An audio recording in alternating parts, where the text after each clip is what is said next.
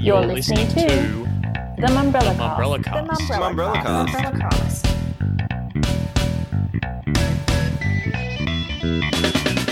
Welcome to the Mumbrella Cast. I'm Tim Burrows. Joining me to break down the week in media and marketing is Zoe Wilkinson. Hello. And Xander Wilson. Hey, Tim. Later in the Mumbrella Cast, Zoe will be chatting to Chair of the Australian Influencer Marketing Council, Detch Singh, about SBS's undercover investigation into influencer marketing. Well, I think the first sentiment was disappointment that SBS didn't actually approach AIMCO. Clearing up confusion on when to disclose partnerships. That's the simplest way to look at it. If you're receiving income there's an expectation for you to post, just disclose. And the role of the ACCC in regulating the industry. There is an industry body with teeth that will probably be looking at this space in detail, and I wouldn't be surprised if something comes of that in the coming months. But first, the week's topics. The takeover of WPP AUNZ gets the go-ahead. A big telly week with the return of MasterChef, Lego Masters and Dancing with the Stars. And where did it all go so horribly wrong with that milkshake consent video? So, one of the last communications companies on the ASX is going to disappear. On Thursday, WPP AUNZ's minority shareholders voted in favour of the takeover by parent company WPP PLC, which is London-based. So, Zoe, you covered this story for us. Something that's been in the pipeline for a while, I guess. Yeah, so the bid was launched in November and we've been sort of tracking it since then. The offer was initially 55 cents a share and then was up to 70 cents in December, and then it got the all clear from the Supreme Court in March. I think it was March. It's all been a bit of a saga. But yeah, now that it's finally gone through, something that someone I spoke to this morning about the whole takeover situation, they said that it must be a huge relief for the staff in the business, having sort of spent months attempting to go about their daily lives within these agencies, but knowing that there's this sort of impending takeover bid that they have no control over. It must be a huge relief now for them to have some clarity about what is happening with the business as a whole. And I guess it's a little piece of local history disappears, because back in the day this was STW, which back in the day stood for Singleton Tate WPP. Then WPP took and WPP obviously had a stake in that. Then I think I'm right in thinking they took on a majority stake, and this is effectively tidying it up by picking up the rest. Yes, so their stake was 61.5%, and this is just the rest of that piece of the puzzle. It's interesting because, I mean, we were chatting about it this morning and you said that this was an inevitability, and the more people I've spoken to about it, the more sort of that long story has been shaped in my mind. I mean, it's a significant move for WPP because now that they don't have that Australian board of directors, they might not have that Australian CEO that has the ability to make moves within the Australian outpost of WPP that may not be in total alignment with that global strategy.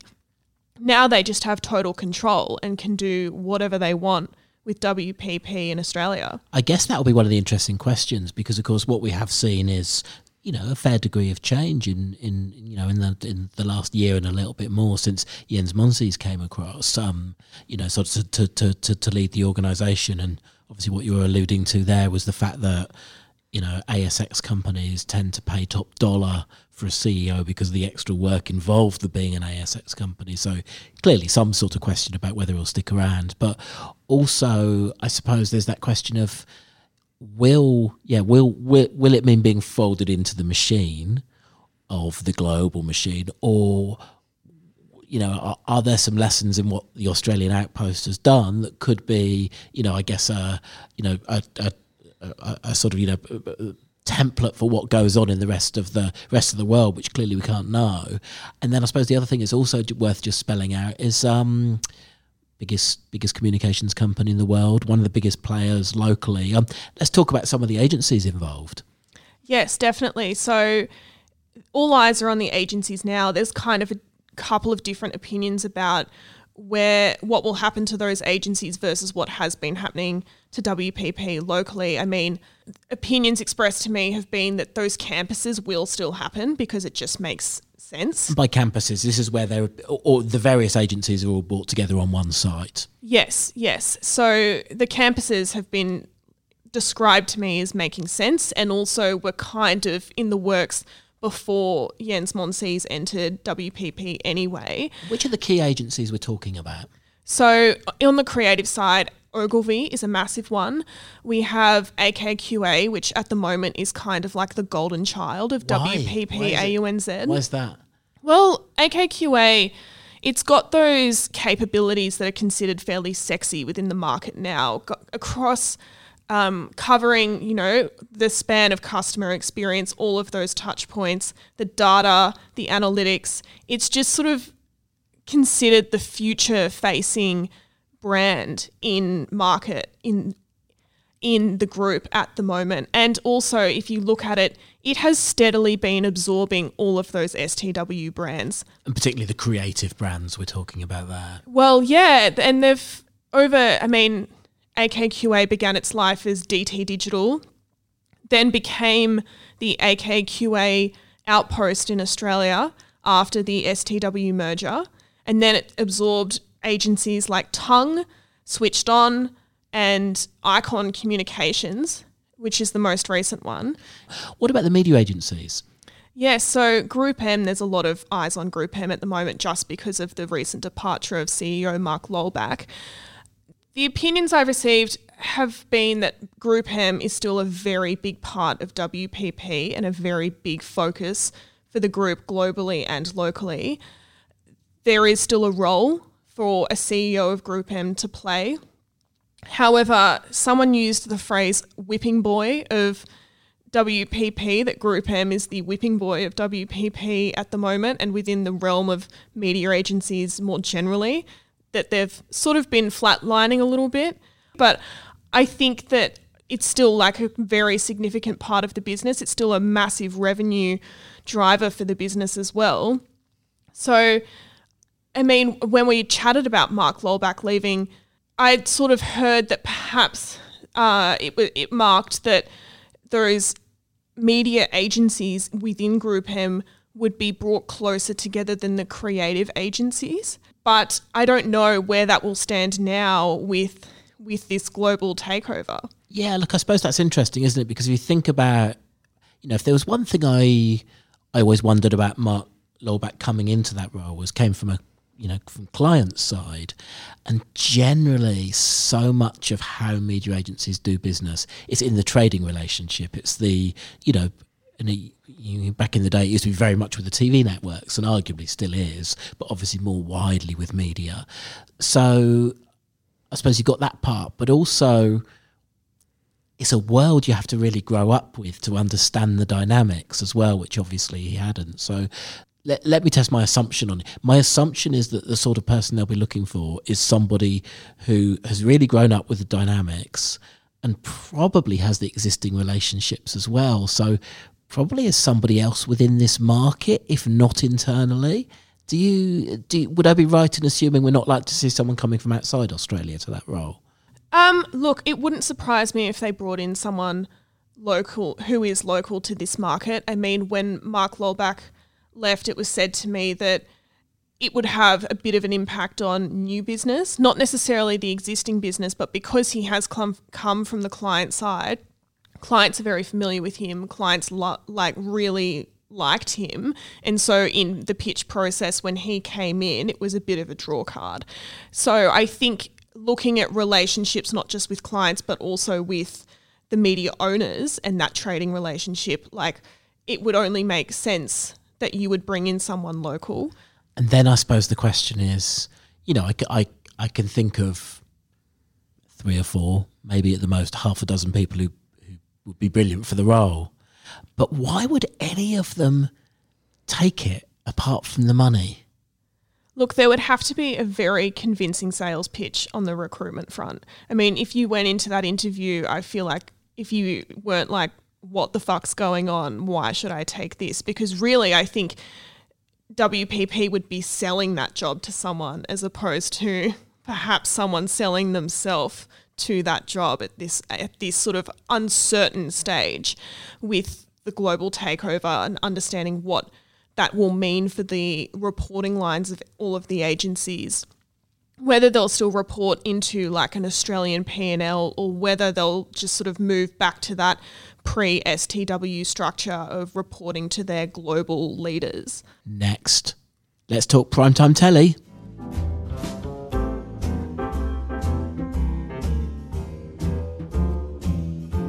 After the wild rating lockdown twists of 2020, in theory, we're back to normal in 2021 when it comes to television ratings. So 2 weeks on from the Easter ratings break, everyone's made their moves for the second part of the year. 10's launched MasterChef, 9's got Lego Masters, and 7 has Dancing with the Stars. Xander, how's it all unfolding? Yeah, so it's definitely an interesting week this week with 10 in particular really waiting for MasterChef to come through and kick off their year. Things like The Cube really just haven't lived up to expectations so far this year. So this was the game show with Andy Lee. That's correct, yeah. So that was one that they based on an international format brought to Australia and you know, it really just didn't land here, which is not a huge surprise given a couple of other game show style shows that have come to Australia this year from overseas markets, particularly 7 bringing Ultimate Tag and also Holy Moly. Neither of them really landed either. So for a big week for those tentpole shows like MasterChef and Lego Masters, which proved to be very popular last year, both shows were bringing in above the 1 million mark regularly throughout their run. And both of them launched below that. Lego Masters a little bit below that, 838,000 Metro viewers on its launch. It's steadily declined since then. MasterChef launched at just 670,000 and has also started to decline. I noted today in my TV wrap on Mumbrella that Hard Quiz on ABC beat MasterChef today, and you know that has to be a disappointment for 10. Well, when you think about the cost of production of the two things, I mean, I wouldn't be surprised if MasterChef costs 10 times as much an episode as Hard Quiz, for instance. That would be. Do you think some of it is obviously we've got this crunching gear change of 9 goes from Married at First Sight, super tacky. You know, you don't really want anyone probably below the age of 16 watching it at home, through to then you've got the family-friendly Lego Masters on 9. And suddenly you've got family-friendly MasterChef, family-friendly Lego Masters up against each other, maybe taking a little bit of each other's audience. Would 10 almost have been better? I know Maths is a bit of a juggernaut, but would they have almost been better being an alternative to Maths by having MasterChef on directly against it? Yeah, so I mean, I spoke with the EPs for MasterChef and the judges recently for a feature, and although it had been, or I put it to them, you know, last year lockdown, did that make a big impact? Were the numbers way up because of that? And they were insistent that this year would be just as strong. I think it's a couple of reasons why it might not be. One, this is the first season where audiences don't really know anyone on the show. The judges were introduced last year, but the contestants last year were the back to win contestants. That's a good point. All those favourites that they'd had down the years. But you know, they were insistent that, you know, it's such a strong product that it will rate this year. We're not yet seeing that, and whether, as you say, it could have been, I don't know, put on at a different time perhaps. As I mentioned before, though, MasterChef and Lego Masters launched similar time last year, both to over 1 million Metro viewers. So, look, it'll be interesting to see whether they can recover from there. The other interesting point you make with Maths, so far this year, it's really the only show that's really brought in the over 1 million mark regularly. 7 has Big Brother next week. That's definitely worth pointing out. where that will go, we don't really know. In the past, we probably would have said it would be launching pretty high, but MasterChef normally launches pretty high too. So, and there are other things to look forward to for the rest of the year. 7 in particular, obviously the Olympics. And speaking of Back to Win / All Stars, do we think that format has helped with Dancing with the Stars? The fact that they're familiar faces? Well, interestingly, at the moment, so Dancing with the Stars didn't launch Monday just gone. It launched the Monday before that, and the ratings were pretty similar to last year. And this year, this week, most of the episodes have been up on last year. Which, although it's still sort of rating in the high 600,000s, is a good result for them. Really, it's not a show I don't think that they're expecting to rate really, really, really highly. But it's proof perhaps that all-star format does work, and that familiarity of contestants is bringing people back to it. And perhaps without that this year, MasterChef is relying on the judges to be, really, really interesting and that sort of thing, and the contestants that people don't know. Perhaps now we're really seeing what MasterChef is like without Gary and George and Matt Preston. And on that point of the All-Stars format, I think we are forgetting I'm a Celebrity, Get Me Out of Here, which was on 10, that had one of its most successful seasons in its entire run since it's been in market, because they've just they found that casting dynamic. They got just a really good cast that on screen had wonderful chemistry with each other.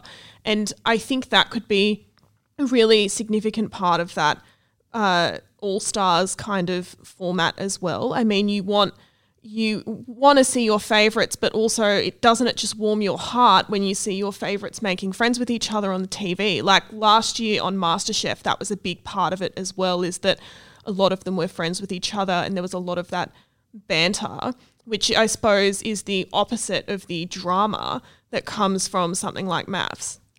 I suppose that's a good point as well, isn't it? The fact that there are so many more celebrity formats of these things coming along. I think we're deep in casting for SAS Australia, the next one. You could actually make quite a good living just as a TV celebrity being on reality television. Once you've kind of sort of got your foot in the door, then that's probably all you have to do. I mean, Angie Kent has been on everything, so yeah, for sure. And just looking towards the rest of the year, something I didn't mention before is 7 is bringing back Big Brother All Stars, and that's something that really went off in the early 2000s with the likes of Carl Sanderlands doing things like refusing to leave the house and all that sort of thing.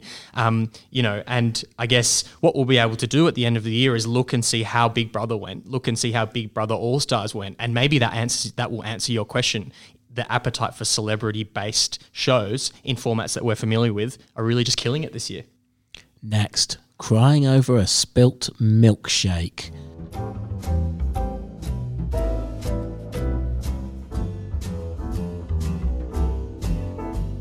This week, a series of educational videos designed to teach young people about consent came to light. Let's hear a little bit. For instance, some decisions may be more important to you than others. Moving the line on should we have pizza for dinner may not upset you as much as moving on, can I touch your butt? So that was commissioned by the Federal Department of Education, Skills and Employment, and is already on the way to becoming one of the most notorious government information campaigns in recent years. Zoe, what the what?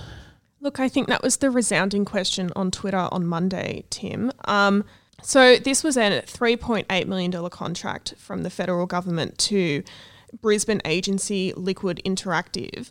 I reached out to them during the week to try and clarify what exactly their remit as part of that contract was, whether it was just building the platform and doing some of the content, or whether it was the ideation and production of these videos involved as well, because the tender website obviously does not clarify those things when they're announcing who's been appointed to what. It's interesting, and what has caught the attention of the mainstream media is that $3.8 million is almost half of the budget allocated towards the government's Respect Matters campaign, which was aimed to reduce violence and discrimination against women and children. I mean, what? It was problematic in so many ways, but I'll try and keep looking at it from the point of view of government communication and not interjecting my feminist agenda. It's just very, very strange strategy from the government to use such, bizarre metaphors or euphemisms for issues of consent and coercion. Milkshakes, sharks, getting pizza.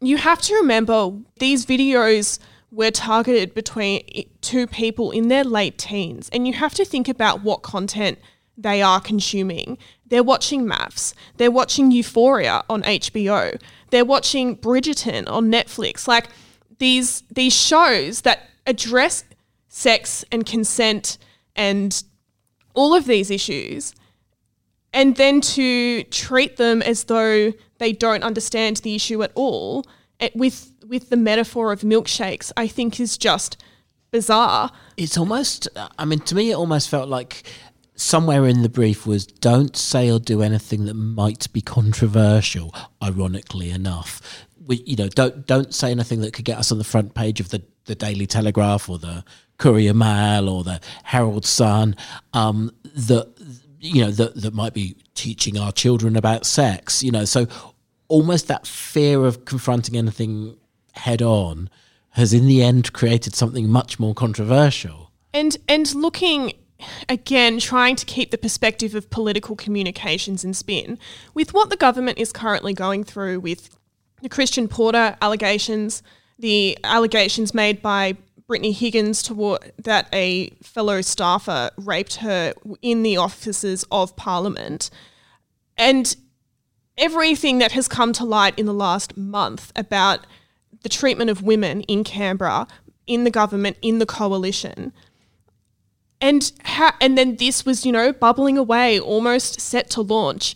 How did no one connect the dots between this is going to reflect on that, and maybe we need to make a change, and pretty soon? And I suppose one of the questions on that was that whole tendering process was many, many months, even a couple of years back, am I right in thinking? So I suspect that probably people didn't join the dots.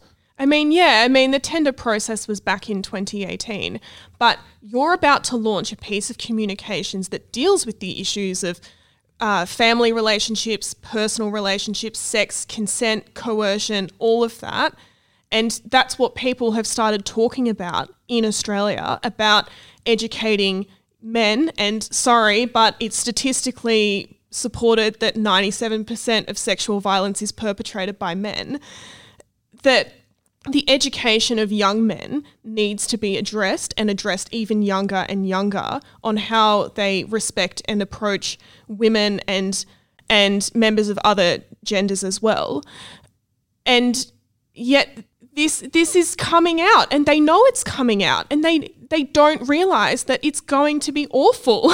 And to your point on the percentage of perpetrators, one of the many criticisms was the fact that the perpetrator of, let's call it milkshake disrespect, in this video was portrayed as being the woman.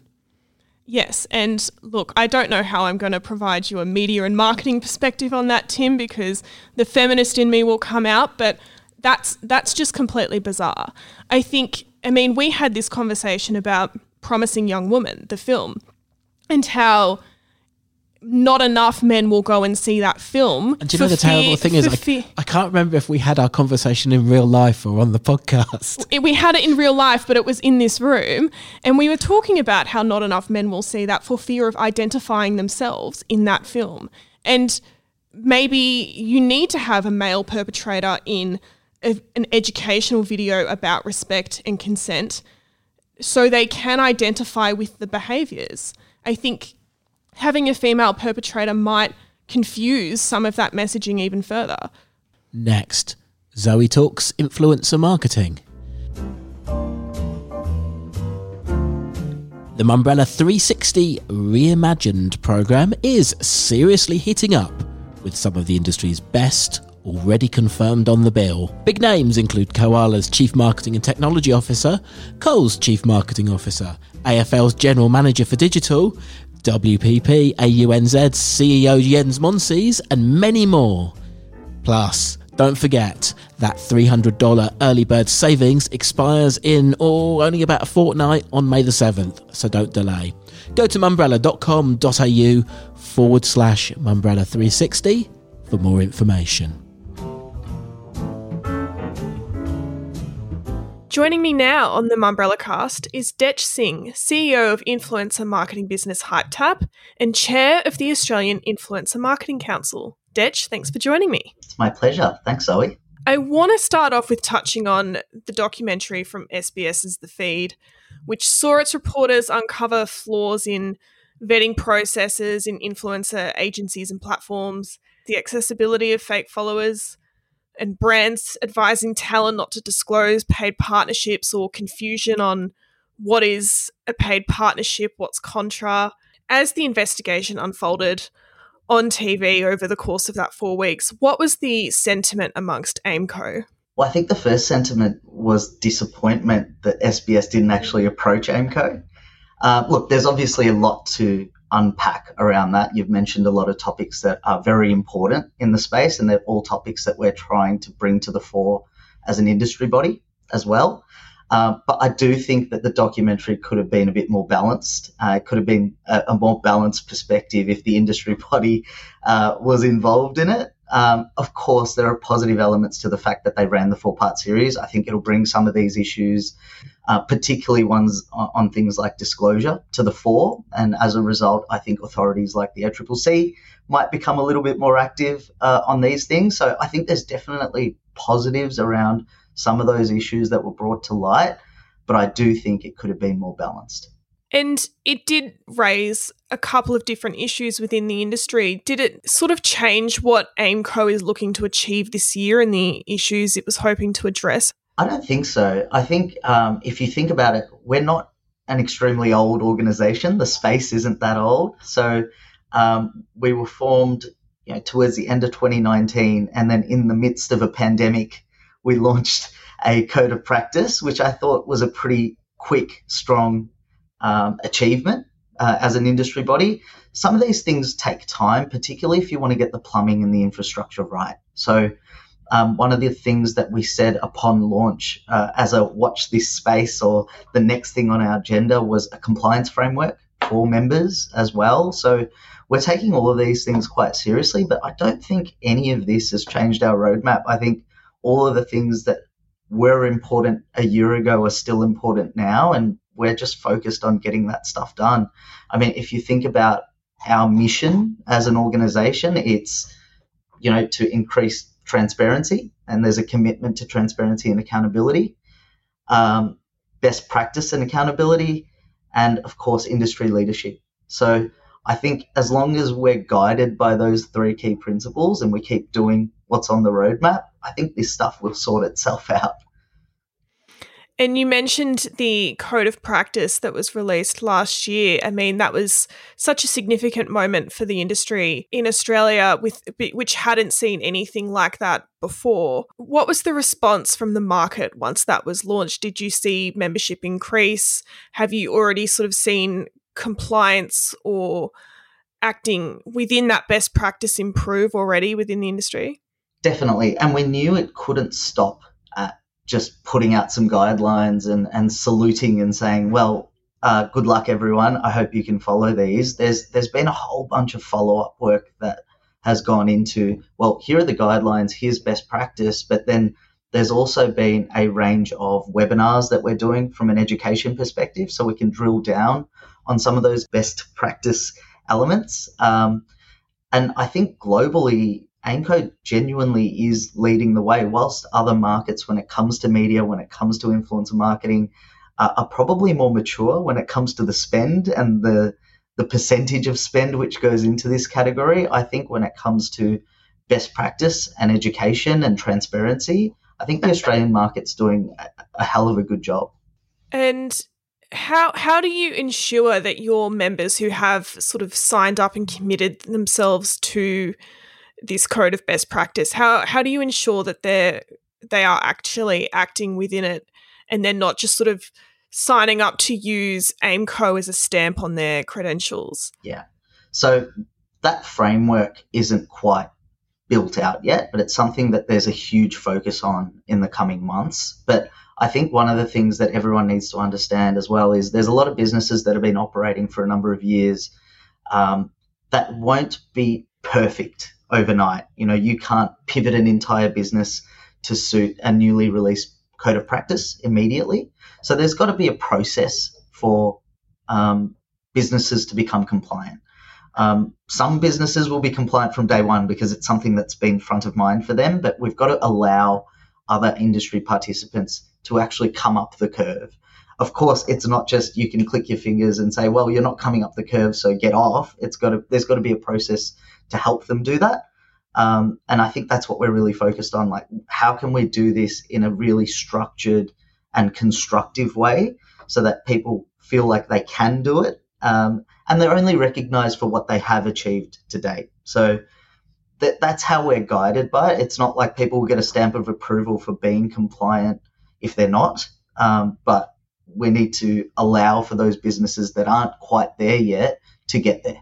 AIMCO has positioned itself as uplifting the industry from the start, so investing in the education of brands and influencers and agencies. What are some of the programs AIMCO has in place at the moment?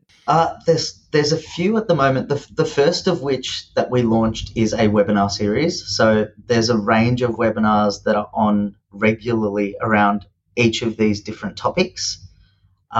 We've also launched a podcast around these topics as well. So, I mean, the first pillar for us is really education. People need to be aware before they can comply or be better. So the focus at the moment is very much around education. The initial membership base was primarily agency land and the platforms. So naturally, some of those initial topics have been very much brand and market aside, but we're planning to do exactly the same thing for talent manager and talent side. So those creators can have the same amount of transparency and understanding. We certainly experience it as a business when we're working with creators, and they just need the education, and they're happy to be compliant. It's not like they're deliberately nefarious. So that education thing is key, and I think that's going to be the focus for the next few months. But there's a lot more on the horizon. I mean, Influence Marketing Awards, and a bunch of other things on the roadmap that I probably can't talk about yet. But once we have them in sight, we can probably talk about them in more detail. Your point about the influencers, they're not being deliberately nefarious, I find that quite interesting because there's sort of a growing sense amongst consumers now of skepticism towards influencers. So it's interesting to me to hear from your end that these things aren't being done deliberately. Oh, I can tell you anecdotally, certainly from the Hype Tap perspective, when we are working with influencers and we ask them to, every single one of our briefs has to have disclosure. That content has to be vetted before it goes live. We recently cancelled a campaign where an influencer wasn't quite sure whether they wanted to disclose, and we said, if you can't be sure, don't take the money. If you're worried about looking like you're selling out, then don't. And then pick something that really aligns with you and then disclose it. So we'll go as far as to cancel campaigns if those particular influencers won't comply. But I'd say 99% of the time, if on the brand side, it's part of the brief and you make it a requirement, you do what you're supposed to do from a consumer law perspective, the influencers won't push back. We rarely have that pushback. So it's just about making sure that we request that as marketers, and we take some responsibility as well. You can't expect the entire responsibility to sit with the influencer side when, as marketers who understand consumer law and understand advertising, there's some responsibility on us as well. And do you think perhaps some of the confusion coming from the side of a consumer, and maybe even from influencers as well, around issues of disclosure comes from confusion around the difference between like a paid partnership, contra, and then free product that had no strings attached, but an influencer has decided to post about anyway? Absolutely. I think there's two streams of confusion. The first of which is a lot of people didn't realize that this was consumer law.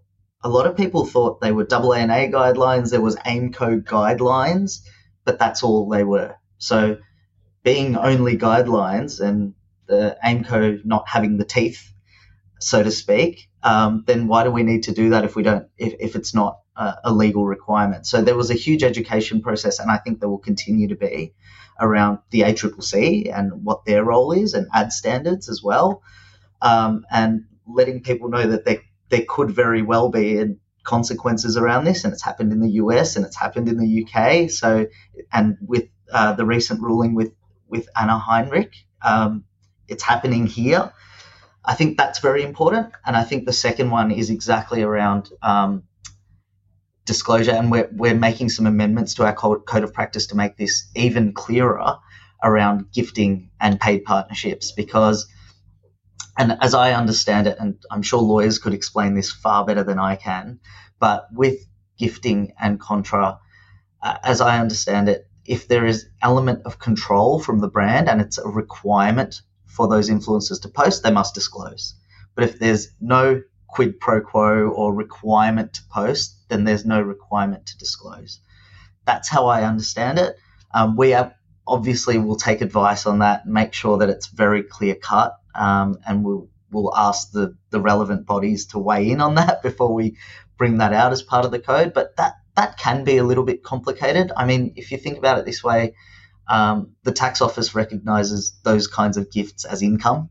So that's the simplest way to look at it. If you're receiving income, there's an expectation for you to post, just disclose it with a hashtag ad and make it very clear cut. It doesn't need to be more complicated than that. And regulation of this industry is a massive issue because of its scale, the number of influencers out there, the number of brands that now want to partake.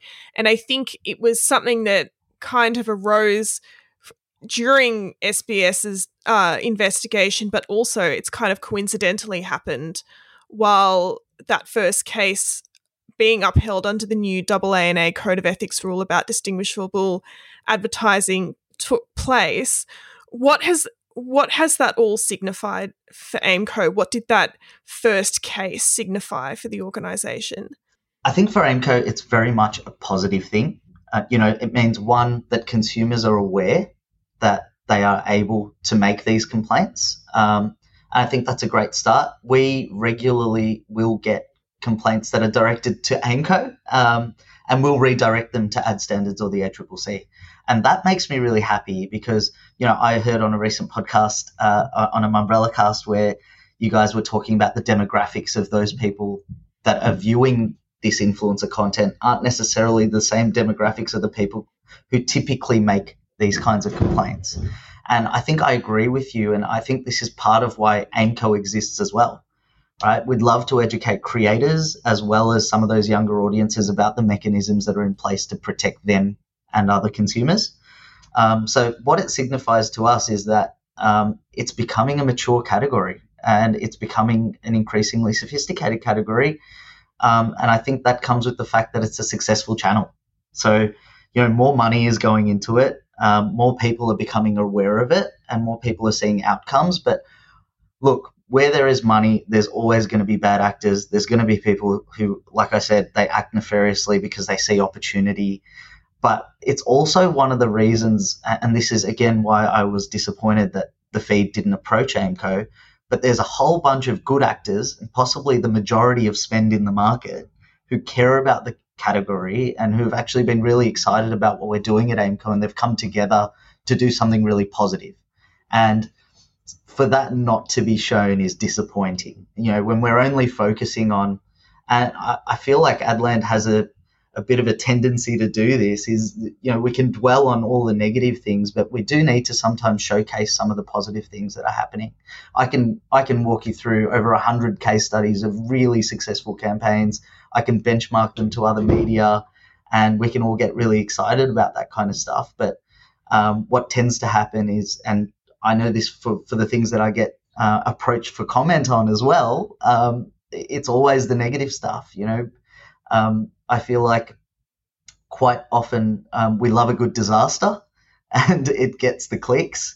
So that's where people go. But I think there's far more positive things to be talking about. And I think we all should be doing that, particularly when it comes to the influencer marketing category.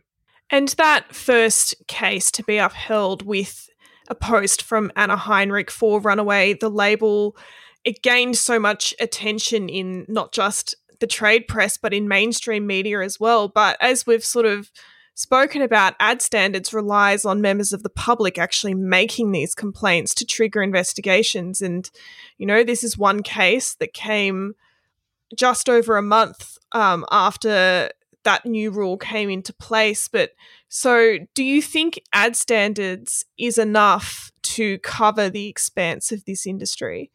Well, there's Ad Standards in the ACCC, right? And I think obviously the ACCC probably had their hands full with the media bargaining code for the last few months, and I would be very surprised if they didn't have their eyes on the influencer marketing industry. I think it would be a good thing if they wanted to put more focus on it and be diligent around what's happening. So I think Ad Standards is great. It's very positive, and I think what the AANA are doing with their code of ethics is fantastic from a self-regulation perspective. But there is an industry body with teeth that will probably be looking at this space in detail, and I wouldn't be surprised if something comes of that in the coming months. When I spoke to the feed producer, Elise Pataka, I asked her whether she thought influencers now had just built up too much autonomy, and if stricter regulations came in or the ACCC started having a stronger hand in the industry, whether they would just ignore that and continue with perhaps some of the dodgier activity that has taken place over the years. And she said that it would only take one case to see people start falling in line. Now we've had that one case. Do you agree with that, or do you think it's still going to take a bit more work? Look, I think it's always going to take a bit more work. I think the one case is a great start in the sense that people will recognise that there is something here in place. It's not just guidelines. There is consumer law. I mean, AIMCO will get out there and we're going to be talking to people and educating people, but it's great that other industry bodies and the ACCC will be out there doing the same thing. But it's going to take a little bit of work for it to trickle through the industry. I think it'll be a bit like that 80-20 rule, where the first ruling will have a strong impact and, the rulings to follow will capture that long tail of influencers and help them understand as well. But I do agree in principle. I think it does take a ruling or two for people to really understand what the consequences are. And if the ACCC were to be involved, obviously that process would probably be looking at the industry in a much larger view than the way that Ad Standards does, where it's just sort of one post or a case-by-case basis. What would you like to see an ACCC involvement look like?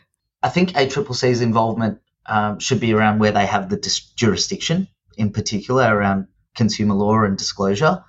I think it's going to be important for them to understand the nuance of the category. Wherever they get involved, I think the influencer marketing category is very complicated. There's lots of different moving parts, whether it comes to best practice, data, the social media channels involved, how the formats work. All of those things are going to be important for the ACCC to understand before they get involved. That would be my biggest piece of advice, would be to understand the nuance before we start making any big decisions. And I suppose the one player that we've left out in this conversation are the social media platforms, Instagram, TikTok. Should they be more involved, having a hand in the regulation of this industry? Look, I think they get a bad rap, the Facebook and Instagrams of the world, and for whatever reason, I'll leave that to those people that give them a bad rap. But if you take a step back, I can kind of understand their plight in some regard when it comes to fake followers in particular.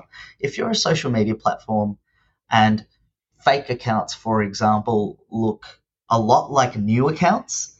It's very hard to have someone that comes on as a new user, and if you've got an algorithm that just cuts anyone that looks a certain way, those new users are getting a really poor experience. So I know for a fact, we've seen it anecdotally, at HypeTap, we track the follow accounts of different influencers.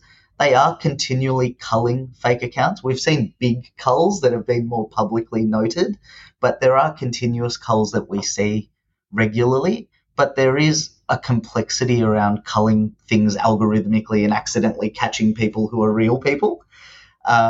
So the other element of that is sometimes these fake accounts will follow credible people or credible brands to look more authentic. So we also have to be careful not to judge influencers that might have some fake followers, because they may not have purchased those followers as well. So you've got to allow for some threshold of fake accounts. One thing I will say is a lot of the commentary that I've personally seen around how many influencers have fake accounts, how many fake followers they are, I think it's important people just look at the people who are talking about that. So if they have an interest in selling software that identifies fake accounts, of course they're going to talk about, 60% of influencers having a huge amount of fake followers.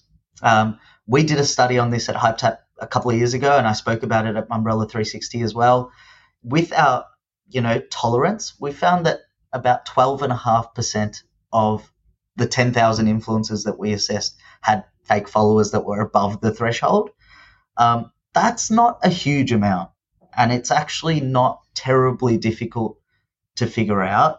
And I think now that we have data on reach and impressions, and we can actually see how many people out of those followers are actually seeing the content, it's become the platforms have made it even easier to determine those things without fancy software that might determine that everyone is a fake follower as well. Well, it's certainly not an industry that's going to be fixed overnight, but Detch, thank you for joining me on the Mumbrella Cast, and I look forward to seeing all of AIMCO's initiatives take shape in lifting this industry up. Thanks so much, Zoe. We're looking forward to doing it.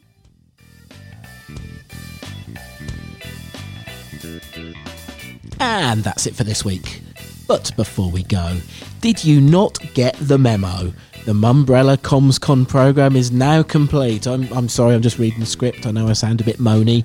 With Poem, Medibank, Volkswagen Group Australia, Blooms the Chemist, One Green Bean, Cefiani Communications Group, and many more confirmed now, they've underlined it in the script, is the perfect time to lock in your tickets for May the 27th. Secure your front seats now and bring your team right up to date with what matters most in the comms industry. Go to mumbrella.com.au/CommsCon for more information.